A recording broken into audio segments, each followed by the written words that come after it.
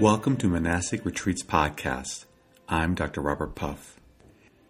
In this podcast, we're going to explore the Hermitage in Big Sur, which is also known as the New Camaldoli Hermitage. It's located in beautiful Big Sur, literally on the cliffs overlooking the ocean. I think every room that I saw had the most beautiful oceanic view that expands for miles.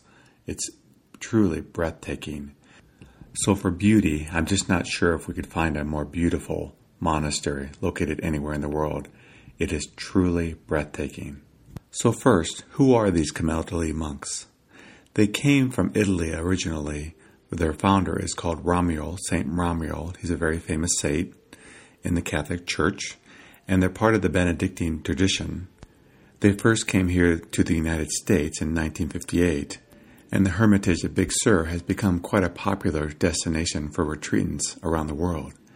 Again, it truly is breathtaking.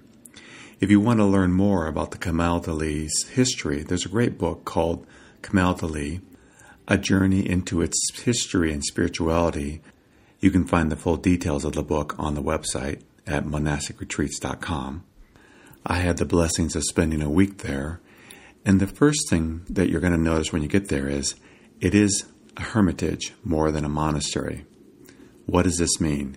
It means your stay is going to be quiet. There are signs posted everywhere that this place is a place of silence, except during Mass and the different services they have during the day, which I'll cover. Even with other retreatants, you're really supposed to be silent. The only exception to this is the bookstore, where you can go and check out books and talk to the people that work there. But mostly, if you're looking for a silent retreat, this is a great place to go. The first thing we have to do in order to get there is make reservations, and they have a really sophisticated reservation site.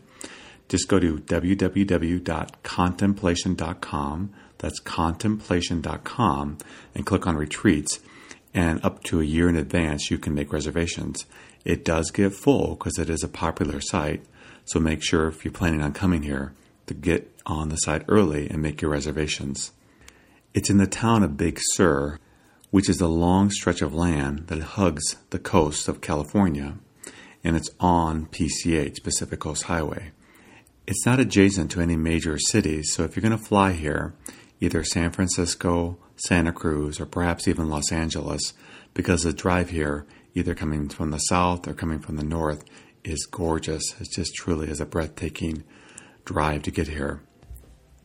It was on my GPS, so it was easy to find, but there's also a sign, so when you get here, just look for the sign, and then it's a long, windy road to get up to the Hermitage. It takes about 5 to 10 minutes to drive here.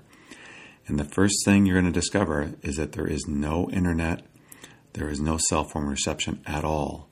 Nothing works up here. They do have a phone in case you have an emergency that they'll let you use, but your cell phone and your internet connection will not work here. When you get up to the top, there'll be a bookstore right away. Just park in the parking lot, and that's where you check in. Check-in's at 4. I do think that by not having internet connection or a cell phone reception at all can really add to our experience being here, because it really forces us to be still. I think we can be distracted by our phone and the internet, and by being cut off from all that can help us to be quiet and contemplative inside. So this is truly a great place if you're looking for quiet, if you're looking for contemplation to come to. Now, as far as where to stay, they have several options. They have a retreat house, which has about 9 rooms.